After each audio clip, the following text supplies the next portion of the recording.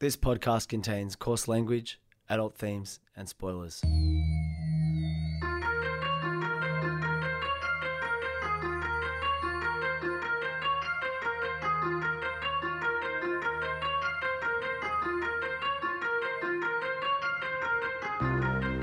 My name's Peach, and for the past couple of years I've been helping my friend Shag overcome his childhood aversions to everyday foods in the podcast Fussy Eater. Now it's his turn to help me conquer my phobia of scary movies over one spooky night in the FBI studios, one Wikipedia synopsis at a time. This is Spooko. I'm in a cleaning out my closet kind of mood. And Shag, I know sometimes we get into such moods and, sometimes we don't. But today we are in one. I am particularly in one. And for once, for the fucking first time in over a year, I'm going to revisit the actual theme of this podcast, which is to try to get me over my fear of horror films. And I thought we might hark back intellectually. You don't have to go back and listen to it because even though our first episode is very good, we're even better now. I still stand by our first episode, which I think is good. But essentially, there were three big reasons that I was scared of horror films, right? One of them is jump scares, one of them is existential dread, and one of them is blood. And what I realized recently in a cleaning out my closet kind of frame of mind is these are all excuses. And I thought what I would do is take a bit of a no excuses sort of approach today. So let's just work through each of these excuses. Totally. Let's do this. Absolutely. Yeah. I just, as definitely one of my best friends, I feel like I just need to be like, you don't have to be so hard on yourself. You're doing great. You're allowed to be scared of horror films. But anyway, let's go. Let's go through these excuses. What's going on? Jump scares. I think everyone's scared of jump scares. I think people who are fans of horror films are also scared of jump scares. And what that means is that being scared of jump scares is not a valid reason to not watch horror films. That's a good point. It's like spicy food. You lean into the spice. You lean into the jump scare. I'm there. It's the roller coaster moment of the horror film. Ooh, as I think is one of the sounds you've made at some stage earlier in this podcast. So the second one, existential dread.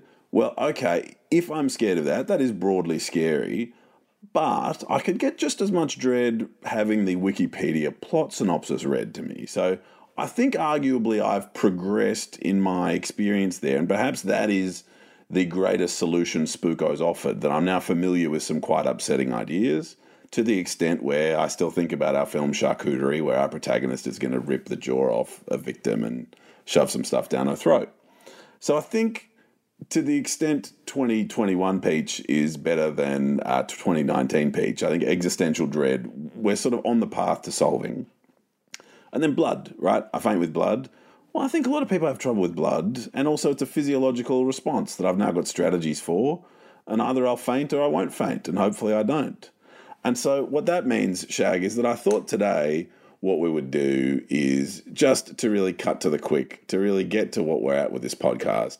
I've Googled scariest scenes on YouTube, and I've been taken to a 4-minute scene, which is on YouTube, that I thought you and I might just watch right now. Peach, I'm into it. It's a 4-minute excerpt from a film called The Eye. I'm getting a little bit nervous right now going into it. But Shag, let's clean our fucking closet out. Let's have no excuses. Are you down to join your very, very scared co-host, Peach, in watching a 4-minute scene labelled the scariest scene ever from The Eye? Peach, I've never been more excited in my life. I'm at 000. Let me know when you want to hit play together. Let's do this. Let's go watch the scariest scene ever. 0.01. All right, okay. I'm at 0.000. I'm just getting a bit of adrenaline going. All right, 1, 2, 3, play. Now, got a lady at the elevator. There's a lady at the elevator, yes, but Yep. This is also the scariest scene ever, according to the And Nicole on YouTube. I don't know what their creds are. 8,000 subscribers. Oh, yeah. I've got 800 subscribers on Coffee and a Case Notes. I'm about it. Oh, okay. We're looking into an elevator with a guy just staring into the corner. Very Blair Witch style. It's pretty scary. We're an eighth of the way through the scariest scene ever, so I'm I'm feeling bullish. According to the CCTV, there's no one in the elevator, but she can very clearly see. I missed that. There's a man staring into the corner. Hang on, there's someone running into the lift. Hey, just a young couple running in. They haven't seen the ghost. They're getting in the lift with the ghost. Yeah, they're having a great time. They're holding hands. They're in love. Very innocent. Have you seen this one, Shag? No, never. Okay. They look at the protagonist like, why are you looking at us? We're just a young couple in love in this empty The sound elevator. design is so aggressive. Is that typical for horror movies? Like the clunk, clunk, clunk. Discordant music. Yeah. Jump scares in the audio is important. Yeah, okay. Okay, so we're now checking again. CCTV says this lift's empty. Well, I think, Shag, I'm sensing a jump scare. Ooh. We're looking in. CCTV says no one in the lift. Oh, it's black for some reason. That's not very scary. Okay, we've got in. Oh, we're pushing the button. Don't worry, everything's fine. Here comes the jump scare, doesn't it? Is this the jump scare? So we're going up to level 15. We're looking at the lights above the lift now. We're at level 1. Okay, and we're just getting a bit distracted. Oh, what have we seen? Our eyebrows are opening. We're coming into focus. Yeah, sound design. So it's the same old man, but with a very loud drum bang. Peach, I'm just halfway through. This definitely isn't the scariest scene of all time so far. Yeah. Ooh, he's going to have a scary looking face. I'm actually not looking forward to that. Oof. Only 2 minutes to go. Come on then, Peach. She's a bit spooked. We're at level 6 now. Remember, she's trying to get to level 15. Lift ever. Maybe that's part of the ghost effect. Like Peach, I haven't been in the building for a while, but if you remember, when you're working in an office, lifts are actually pretty slow. Oh, he's hovering off the ground. Ooh, that's pretty scary. Just to hover behind her. Level 9 now. Yeah, he's moving. This ghost is hovering right behind her now. I'm just going to get a jump scare is what I feel. I'm about to get a... Oh, now I'm going to get you. Oh, he's staying around. Does he have a scary face? He's just got a normal face. Oh, half his face is bashed in. Well, I feel like that should be relevant. I feel like I'm not scared by that because... we're still at a level 11. Yeah. Gosh, it is the slowest lift ever. Level 13. My gosh. Okay, like, Shag, is this all just build up to a jump scare? Oh, he's coming closer. He's hovering closer. Level 14. He's almost there. Good. And she gets out of the lift. She's running down. She's running down level 15. Yep. I don't know what... I'm guessing this is an apartment building. Yeah, it is. It's her apartment building. She's got a key in the door. If you're running from a ghost, locks aren't. Yeah, you're not going to be super safe in your home. But doesn't this prove the point of locks? Of ghosts, that it's like, he hasn't actually done anything, this guy. No. Look, I'm at elevated heart rate. I'm sort of freaking out. There's only 20 seconds to go, though, and I haven't seen anything scary. Look, scary young boy in the stairwell. Oh, yeah, here it comes. Oh, scary young child singing. Oh, and committing suicide.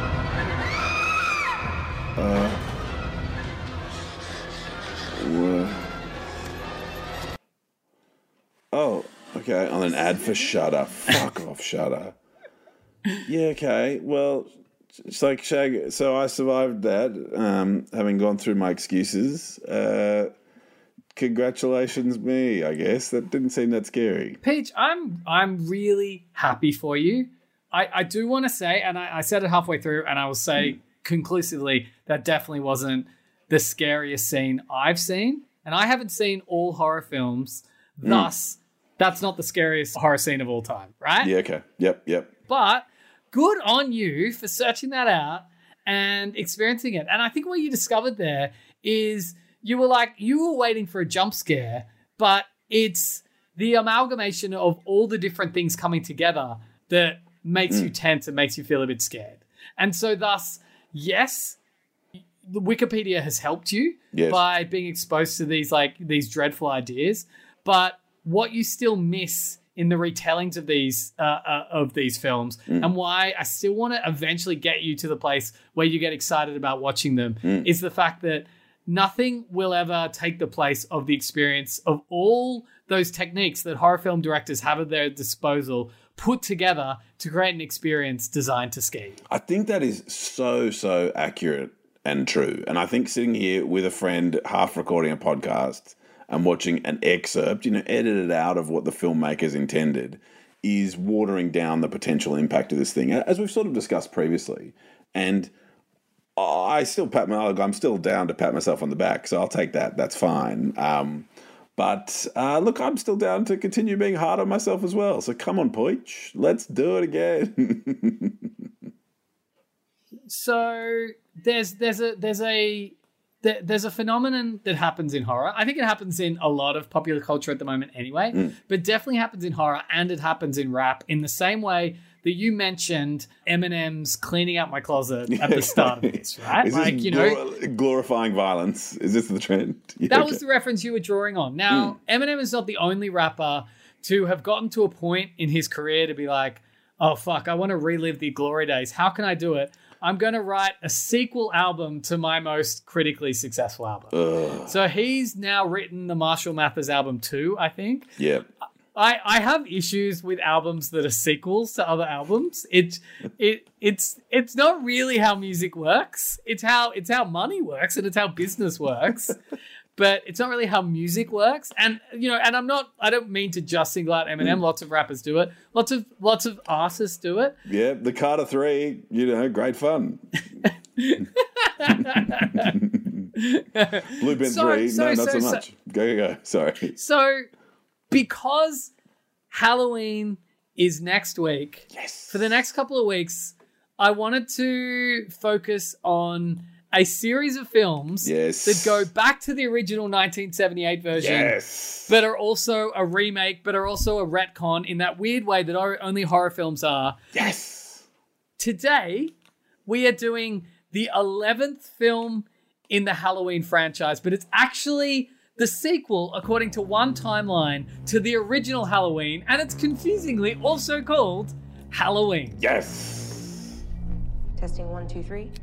We're on. We're here to investigate a patient that killed 3 innocent teenagers on a Halloween in 1978. He was shot by his own psychiatrist and taken into custody that night, and has spent the last 40 years in captivity. Hello, Michael. I have something you might like to see.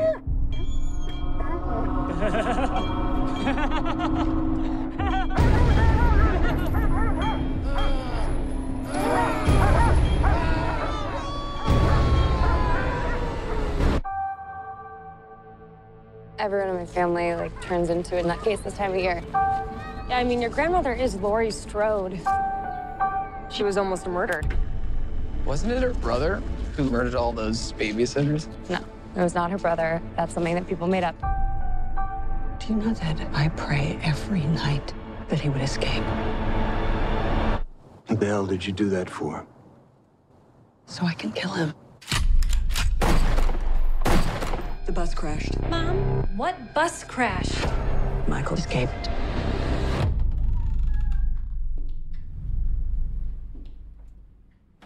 Excuse me, somebody's in here. Hello?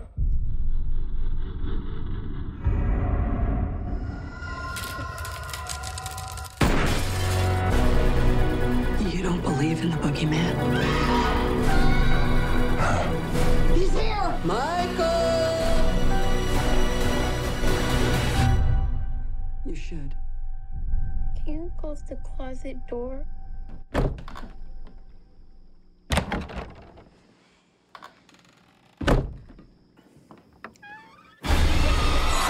You take an iconic horror villain and then you add a revenge plot. It sort of feels... it feels like if we continue the Carter 3 line, when Weezy was hopping on all those pop rock songs in the late 2000s, that you just add 2 popular things and put them together and off we go. I'm so about Laurie Strode coming back to kill Michael. Ugh. Well, look, in the same way that Lil Wayne bought a guitar and a skateboard, tried to go pop rock, ironically Machine now, Gun Kelly style, are massive, right? Yeah. But when he did it, everybody was like, this is embarrassing. Lil Wayne's like, I need to go back to when people loved me. He makes another Carter album, yes. Right? In the same way, this is what Halloween has essentially done. In 2018, when this film came out, you couldn't rely on just the name anymore. The internet makes that impossible. Rotten Tomatoes makes that impossible. People know if something's shit, right? And the Halloween franchise has absolutely lost its way. This is the 11th film in the Halloween franchise. Now, depending on who you ask, there are 7 different Halloween timelines. As in, like, oh my God, of all the different films that have been made, right? Yeah. So the original sequel is set on the same night in a hospital when, you know, Laurie goes to the hospital. Then we've got Return of the Witch. So then we've got Season of the Witch as the third one. We got Season of the Witch, which exists on its own timeline. Yes, okay. Because it is about witches. Michael Myers doesn't feature in it at all. In the fourth and fifth... And Halloween's fictional in that film, if I recall. Actually, and Halloween's fictional. Yes. So they count Halloween 3 as its own timeline, which is hilarious. Yep. Halloween 4 and 5, I think, or at least 4, one of them tries to explain Michael Myers as the victim of a pagan curse put on him by a cult, and it's the Thorn Curse, where a young boy from each tribe must be inflicted with it, which turns them evil, and goes into how they're trying to like clone a new Michael. Anyway, obviously, everyone's like, well, that's a bit ridiculous. Then the naughties come along, and there's a bunch of new metal rap rock remakes like Halloween H2O, which had nothing to do with water. It was just the 20th anniversary of Halloween. So that was what? That's got to be 1998. So Papa Roach, Limp Bizkit era. Yeah, I'm with you. Yeah, totally right.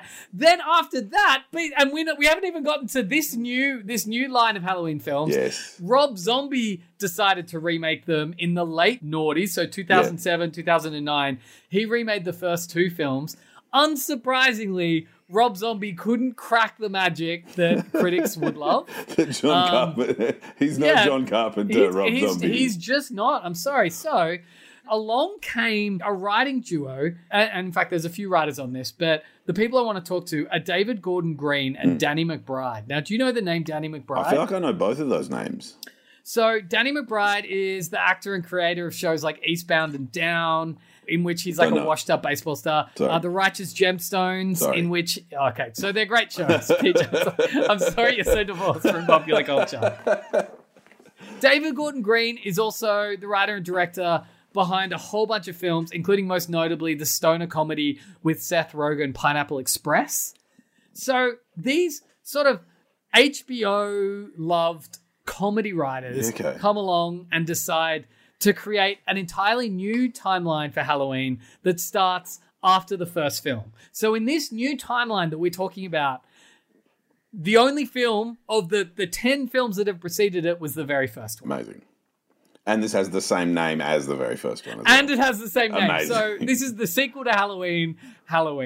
And it's the 3rd film in this series called Halloween. Because Rob Zombie's first film is also called Halloween. Imagine if we called this podcast Fussy Eater. That'd be so confusing. The horror film Fussy Eater, the new one. All right, so you've kind of got the context. With all that in mind, I'm actually super into this new timeline because I think this film is fantastic and I'm very excited about the rest of the trilogy, Halloween Kills and Halloween Ends. I think the third one's called Ends. It's supposed to come out next year. Halloween Kills is out now and it's just out now in time for Halloween. But before we get there, we've got to start from the beginning of this new timeline, which is actually the 11th film in the Halloween series, but it's also called Halloween.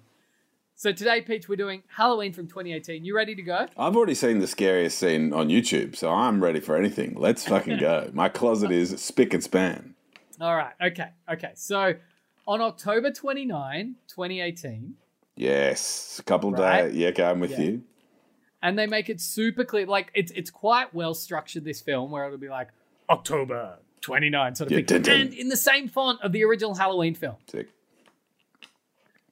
The soundtrack sounded John Carpenter as well. It sounded not identical, but like a strong tribute. Yeah, so John Carpenter did support on the soundtrack. Sick. There's also Cody Carpenter, which I think is his son. Again, nepotism is a big problem in Hollywood. There's not much we can do about it. Not a fan, but... Well, there's a big sub-trend on TikTok of like artists who are children of rich people, and so sort of what privilege buys you is the opportunity to spend time working on your art. So it's like, I'm not saying they're bad artists, but I am saying that the privilege they had was having rich parents that allowed them to focus solely on their art. So, you know, you get your Tupac example of coming from a middle-class family, of like coming out with all the tools ready to go in a way that others who might have had a more rough and ready background would not have had. But to that, the greatest art comes from struggle.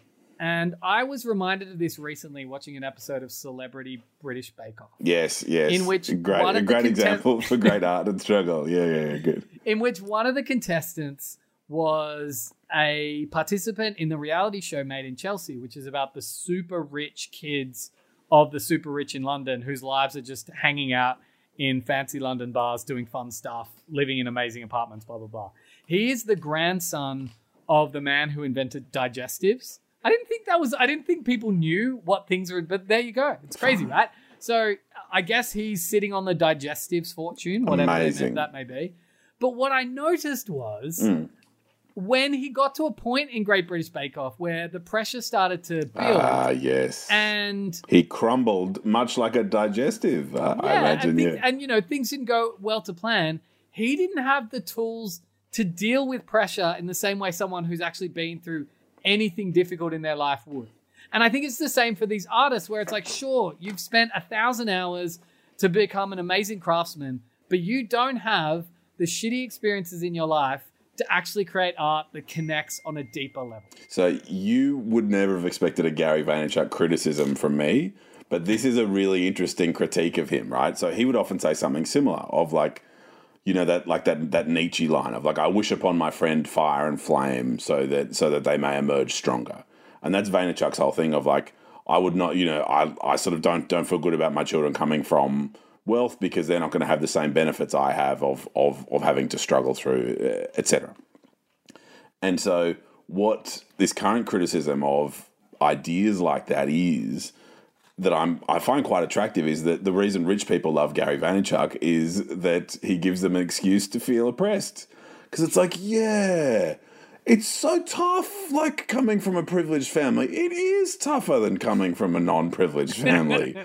I would have had so much more resilience and stuff. And so, the sort of, ideas he comes out to share, the dialogues that he encourages are like, yeah, man, must be tough coming from such a privileged family. And as we learned from the Great British Bake Off, Shag, maybe it is. There's no one reason why people believe disinformation, but, you know, definitely one of the causes for anti-vax ideas being so popular among, you know, privileged white places like Byron Bay is the fact that it gives them a reason to feel like they're oppressed. Like, we know that for a fact. And that's why they keep using the term like segregation. There's an old Kendrick line where he's like, "You're jealous of my struggle," and it's like, of course they are. Yeah. They want to say we've been segregated, but not actually feel segregated in the way where it's like they can still vote, they can still own property, you know, they can still drink. Well, they can't drink. Maybe they can't drink for the same thing. But do you see what I mean? Yeah. Do you see what I mean? It's not like none of it's real, but it's a feeling of oppression that they so desperately want. So anyway, with that in mind, I don't think Cody Carpenter's scores will ever be as good or ever have the same effect as John Carpenter's, because they'll have a picture-perfect resemblance of it. It just won't have that same effect. That won't have that same, you know, like, you know, from what I understand, it's like he had to, like, the first cut of Halloween in 1978 they showed to the studio. They weren't, that's not scary because it didn't have the music. He went home and just created that score on a shitty keyboard, came back, and the suits were like, now and this is back in the day when like suits Bruce were fat cats. Springsteen writing Dancing in the Dark. And it's like Prince writing When Doves Cry. Like, you know, it's like, it's all like the night before When Doves Cry was supposed to come out, taking the bass out and being like, it doesn't need bass, and changing music forever. It's those moments, right? Yeah, amazing. Cody Carpenter has never had to go through that. It's not his fault.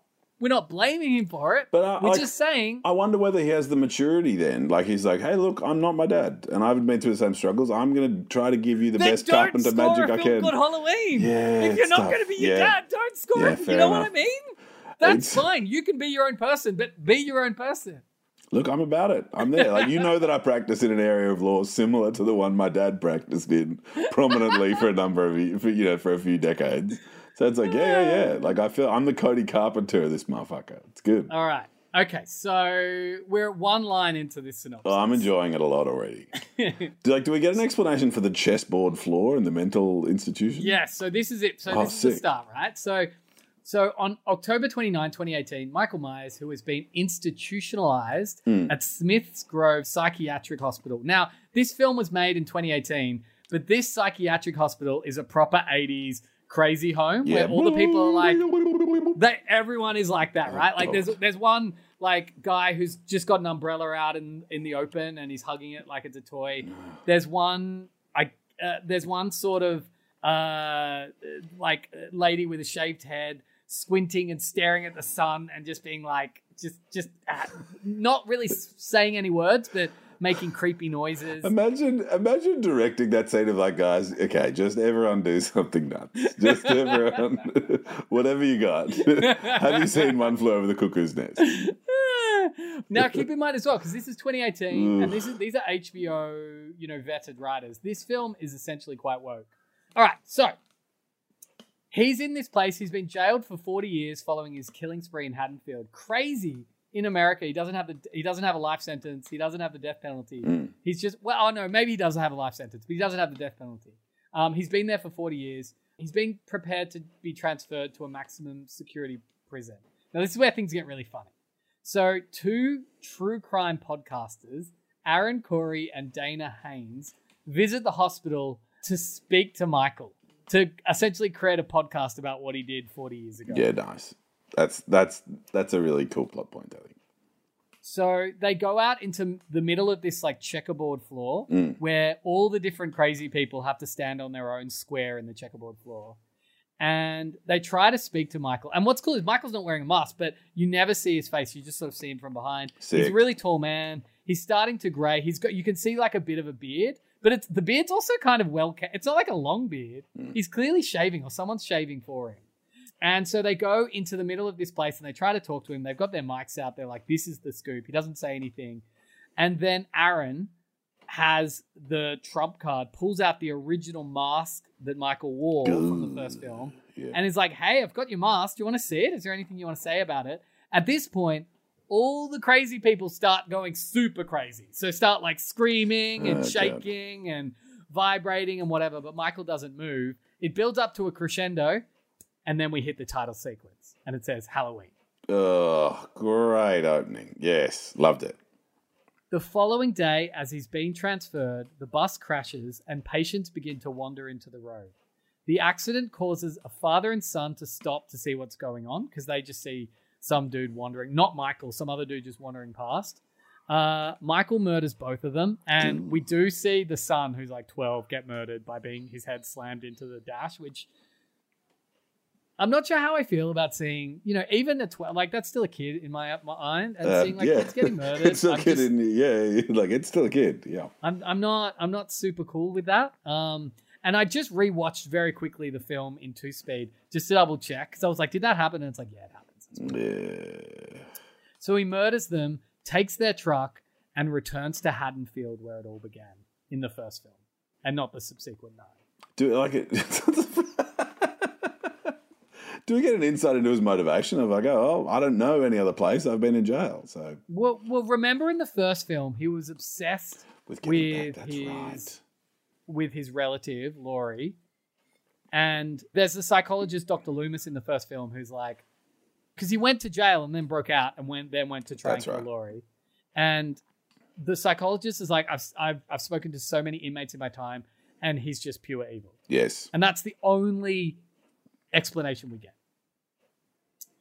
So in Haddonfield, Laurie Strode lives in fear of Michael. So she is basically Sarah Connor. Yes, I get it. So she lives in this like compound with cameras everywhere. She's got 1 million guns. She does gun practice on like stuff. Like she's fucking kick-ass, right? Sick. And she rarely leaves this fortified house that's become her castle. She has a strained relationship with her daughter, Karen, whom we find out the state took away from her at age 12 because the podcast has come to speak to her.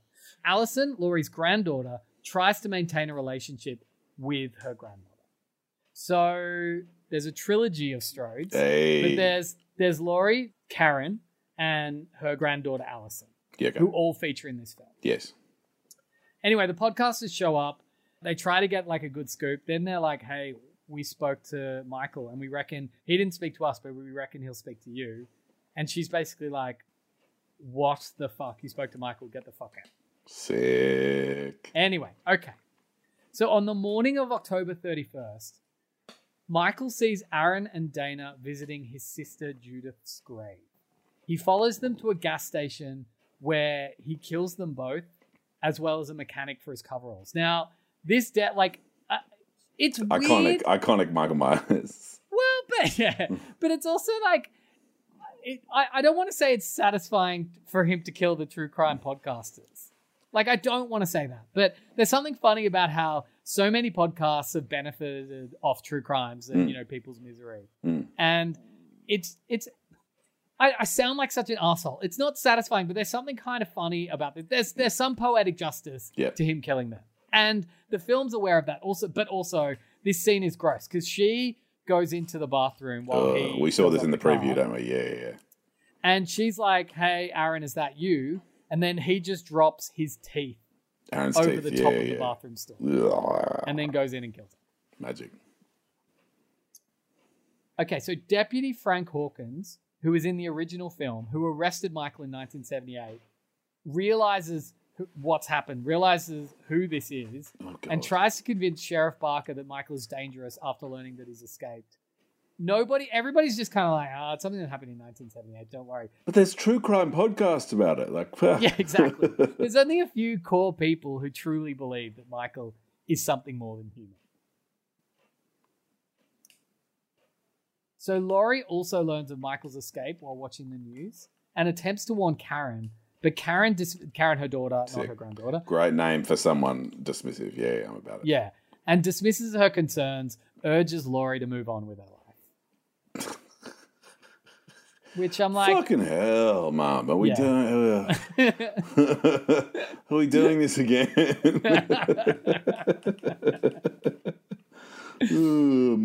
Sorry. All right. So later that night, Allison finds her boyfriend Cameron. Now, remember, this is Halloween, so there's parties happening. There's people on the street. This small town is like pumping. And I think what's cool about that is, of course, someone like Michael Myers is going to be able to walk freely, even carrying a kitchen knife, his, favorite weapon, because he's just going to look like anyone else out and about on Halloween. So later that night, Allison finds her boyfriend Cameron cheating on her at a costume party and leaves with his friend Oscar. Meanwhile, while babysitting a boy named Julian, Allison's best friend Vicky and her boyfriend Dave are attacked by Michael. Dave is killed, and Vicky sacrifices herself to protect the kid she was babysitting, Julian, who escapes, and the police are called. Deputy Hawkins and Laurie overhear the incident on the radio and go over to the house. So they're also tracking this. They know something's going to happen. So this deputy and Laurie are all trying to help, even if the police aren't going to take it seriously. And so Laurie leaves her, she's not agoraphobic or anything. She's not castle. Agoraphobic. Yeah. So she leaves her castle. So Laurie sees Michael for the first time in 40 years. She shoots Michael in the shoulder before he flees. The police So what she sees him straight away and is like, bang. Yeah, look, this. There's a bunch of there's a bit of cat and mouse here. Sick. Also, this film is mostly build up. We're more than halfway through. Sick. I'm having the best time. The police take Laurie, Karen, and her husband Ray to Laurie's home for protection, and a squad car remains outside the residence. Deputy Hawkins promises to find Allison and bring her to be with the family. At this point, Karen and Ray are like, what the fuck is this house? They discover that Laurie has created this awesome safe room under the kitchen, which is it's like battery, button operated. That's opens this door down, and then they go down there, and it's basically like a prepper's place where they could live for months with all sorts of food and weapons and stuff there ready to go. And that's where they are waiting for Michael. So, we're set up for a great confrontation. Yeah, sick. Now, Dr. Ranbir Satane, Michael's psychiatrist and a former student of Dr. Loomis. So the student of Dr. Loomis, who's the new psychiatrist for Michael, persuades Sheriff Barker to help in the hunt for Michael. Meanwhile, as Allison and Oscar walk home from the party, another thing to show that this new wave of woke films where it's if you're if you're somebody who does something pretty fucked, like in this case, sexual assault. So at this point, Oscar, who is the friend of Allison's boyfriend, sort of forces himself on her. She pushes him away, and she's like, fuck you. Like, he's pretending he's like, I'll save you, and I'll look after you. But he sort of forces it, and she's like, fuck you. At this point, Michael kills Oscar, and we're kind of like, as an audience, we're like, yeah, fuck you. Okay, so can I just linger on this point? Is this almost at Freddy level of we're like, how's he going to kill him? So we've like killed the slightly annoying true crime podcasters. Yeah. We've killed the rapist. And are we like, oh, who else is going to do something bad and is going to deserve their death? Well, there's a little bit of that to it, absolutely. In fact, there's one more death that's very much like this. Yes. But anyway, so he kills Oscar by, I don't quite know how he does it, but there's a fence with like sharp points at the top. I don't know fence or terminology, but he essentially impales him on this fence. So some of the spikes are coming up through his mouth, some of them are coming up through his body. And it's pretty grotesque. And you see the blood trickle down the rest of the fence. Sick. And Allison sees this and she's like, oh, fuck. This guy that my grandma's been talking about all these years is true and he's coming after me. I've got to run. Sick. Hawkins and Sartain arrive just in time to rescue Allison. Deputy Hawkins then tries to kill Michael, but Dr. Sartain, who has become obsessed with Michael's enigmatic motivations, attacks and leaves Hawkins for dead. It is revealed that he orchestrated Michael's escape to study him in the wild. Remember how it's like the bus just overturned? How did it happen? Well, the psychologist did it because he wanted to see what would happen if he let Michael loose just before Halloween. I find that somewhat satisfying. So we're not sitting here being like, it's the machinations of the universe. We're like, oh no, it is this dude who is obsessed with me. Yeah, I like that. Now, this is where it gets fucked up, right?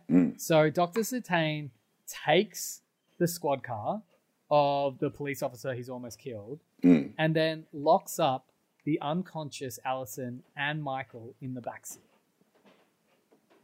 So they are just together to see in the what's going to backseat. happen. They're both unconscious. She wakes up and she's like, what the fuck? Anyway, so Dr. Sartain heads towards Laurie's home. Michael wakes up and kills Sartain while Allison flees from the scene. Michael then ambushes and kills 2 police officers that are outside Laurie's home. We mentioned there that he kills Dr. Sartain. This is the other satisfying death where he pulls him out of the car. He's on the ground. Dr. Sartain is like, Michael, please, just say something. Tell me anything. And then Michael just stomps on his head and crushes his whole head. Sick. Yeah. And it's awesome. gross. And it's the grossest moment in the whole film. Sick. That's very satisfying as well. So when Laurie's son-in-law, Ray, goes outside to greet who he believes are the 2 officers to ask if they had located Allison, he actually finds a police car with one of the police officers' heads hollowed out and a candle stuck in it so it looks like a jack-o'-lantern. And he's like, what the fuck? And then Michael strangles him to death. That would be very time-consuming, not to step behind the logic of the movie, to like find a candle, make sure it stays lit, like to hollow out someone's head. Whew. So Laurie manages to get Karen downstairs into the safe room before she engages in a showdown with Michael. And it's a really cool showdown where we actually don't know too much about this house until she knows Michael's in the house because Michael strangled the son-in-law. Sick. So she's got a shotgun and she's walking around the house. Her daughter is safely in the safe room underground. Sick. And so she's walking around the house and trying to find Michael. And every time she clears a room, she presses a button and the room locks down. Oh. So just in case he's hiding in there, or if he's not, basically she's either trapping him or funneling him to a choke point. I just feel like this is a very satisfying hunted becomes the hunter sort of moment. Yeah. So she eventually corners him in the kitchen where he discovers that he can open the safe room downstairs. And Karen is down there holding a gun and she sees him and he's about to walk down and she's like, I can't do it. And she's like, I can't do it. I can't shoot him. And she's like, gotcha.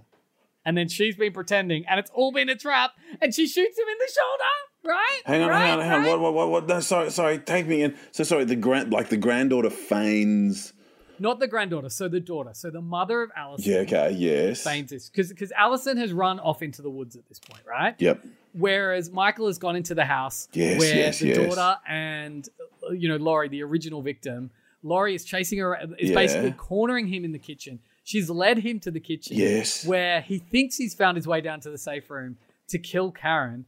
And Karen's pretending like she doesn't know what she's doing and is too scared to shoot him. And then she's like, gotcha, shoots him in the shoulder. He falls down. He's got both shoulders. He's been shot in both shoulders now. Sorry, hang on. Yeah, no, not the shoulder. He's shot in the jaw. So proper, it's like a bit, like it's an amazing shot, right? And once he gets shot, he staggers backwards. Sorry, I'm trying to juggle my memory and my excitement with this Wikipedia synopsis, which is terribly written. So he stumbles backwards, and then Laurie appears out of the shadows, and she's like, "Happy Halloween, Michael," and then stabs him with a kitchen knife. Oh, very satisfying. Between the two of them, they knock him down the stairs and they escape up. So their plan is to trap him in the safe room. Allison then appears, and with their help, they make, because he's holding onto Karen's leg. So Allison he's been stabbed and shot many times. But he's Michael Myers, right? Like he's somehow superhumanly powerful. Okay. Maybe because of a pagan curse. But Allison then grabs the kitchen knife, his favorite weapon, and stabs him. And so between the three of them, he's been shot, he's been stabbed a couple of times. He falls back down the stairs. At this point, we realize it was never a safe room, but it was always a trap. So Laurie presses a button, and this grate goes over the stairs. So they can still see Michael down there, but he can't escape. Yes. Then she presses a button, and she activates flamethrowers all through the basement that sets the entire thing alight. And the three girls, the three Strodes from three different generations, watch Michael, who just stands there, slowly burn to death. Yes, yes, yes. Laurie says goodbye to Michael before she begins to faint and lets her daughter and granddaughter quickly hitchhike a passerby vehicle to take her to the hospital. A final shot of the burning basement is shown, with Michael nowhere in sight. In a post-credit scene, Michael's breathing is heard, indicating that he has survived. Brilliant. Loved it. Loved it. What if Laurie Strode was Sarah Connor? Such a great, tweet-length synopsis for a horror film. I would watch that. I would watch that right now. Now that I've seen the scariest shit ever, I'm ready. I'm prepared. And next week, we get to find out what happens next in Halloween Kills. This was recorded at FBI Studios. Please like, subscribe, and follow wherever you can and as much as you can. And Reshes, what's up?